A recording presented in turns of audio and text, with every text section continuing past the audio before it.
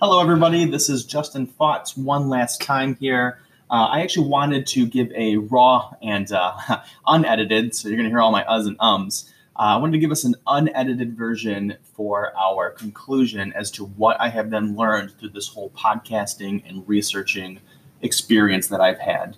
So I know that my original manifesto, my idea behind this was to investigate hybrid learning to find out, is this a viable option? And I think more importantly, what is our current state of affairs? I know that my building currently implements hybrid education, as well as I've had opportunities to then implement some hybrid education myself. So I wanted to use that as kind of a jumping point.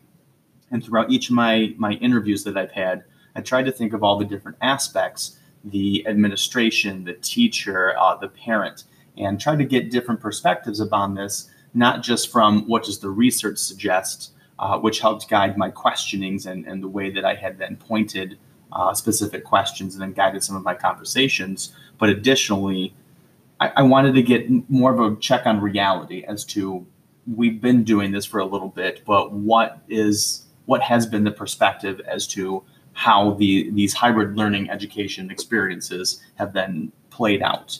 So some things that, in conclusion, that I found throughout a lot of these conversations and kind of recapping all these conversations and with my guests, that yes, this is in fact a viable option. However, there are some nuances to this and that some things that need to be considered before just jumping into this hybrid learning experience. So a few things that got brought up repeatedly. If you check out my podcast episodes, I gave little summarizations, little synopses as to each episode. But just recapping those, that the topics that one guest brought up got brought up by multiple guests as well. So there's some recurring themes, and that's what I want to go over, just some conclusions, some kind of final thoughts about this whole podcasting and learning experience. So first off, yes, hybrid learning is definitely a viable option, but one of the things we have to keep into consideration is how we want to implement things. There is a lot of planning that has to go into a hybrid learning experience. This is not just taking what is your current teaching practices and then just saying it's a hybrid, and then we just don't happen to meet 2 or 3 days or however many days, whatever you decide your hybrid experience is. This is not just a, goodbye, I don't want to see you on those days. There's a lot more planning and preparation. And as John Daly had mentioned, that if you're doing it correctly, it's actually more work versus the traditional, well, sit down, I'm going to lecture, let me just kind of spoon feed you all this information. When you develop really good and intricate hybrid learning experiences, it really takes careful planning for a lot of reasons. One, you want to make sure that your students are getting good, authentic learning experiences that are then applied to various different aspects of the content here. But also, you want to make sure that they're getting something real out of this. As Tony had mentioned, that for those that are going to be using these hybrid experiences, we want to make sure that they are using these to the advantage of the students. We have a colleague of mine it is her environmental science course. Todd and I talked about in our episode that she allows the students to go out and collect water samples. Now, this wouldn't be possible if we were to just be in a traditional setting. We would just talk about water samples, and if you were to, and we could simulate it in the classroom.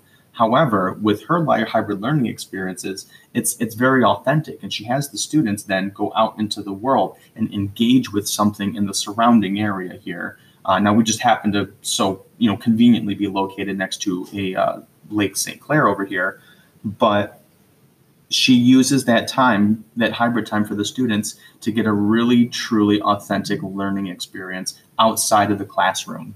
And so I think that that's something that we need to consider when developing and designing these hybrid courses, is we want to make sure we're getting something out of this. Another really important thing that we want to make sure to note is that we need to then make sure to educate the students that there's a difference between uses of technology. I brought up several times in the interviews, and my guests and I have then spoke about it, is when students come to us, they have a different sense of what it means to use technology. In their sense, generally speaking, is it's a fun thing. I'm watching my Netflix, I'm playing my games. But then when they come to us, it means something completely different. This is a powerful tool. And it was mentioned by a few of my guests that these tools are going to help equip our students to be ready for 21st century, for real life, for professional, either learning experiences or career opportunities. And that's ultimately what would be a major benefit to this hybrid learning experience, is that it allows them to then, for us to equip them with these tools to apply to real situations, and then be able to build those skills so that when they move on to either higher education or into the professional setting, we've already kind of laid the foundation. We've laid a really good kind of groundwork for the students to then build upon their careers or their technology skills to become proficient in the years to come. So thank you very much for listening to my podcast episodes. I very much so appreciate all my guests for being on here. If you ever have any more questions you'd like to then communicate or discuss anything further, or I might end up actually continuing this podcast series. I did enjoy doing this, and I thought this was a pretty great experience. You can feel free to email me. My email is in all of the episodes, or I'll mention it again. My email is FAUGH. It's my last name, Faught, but without the T. So FAUGH1JS@gmail.com. Thank you very much for listening.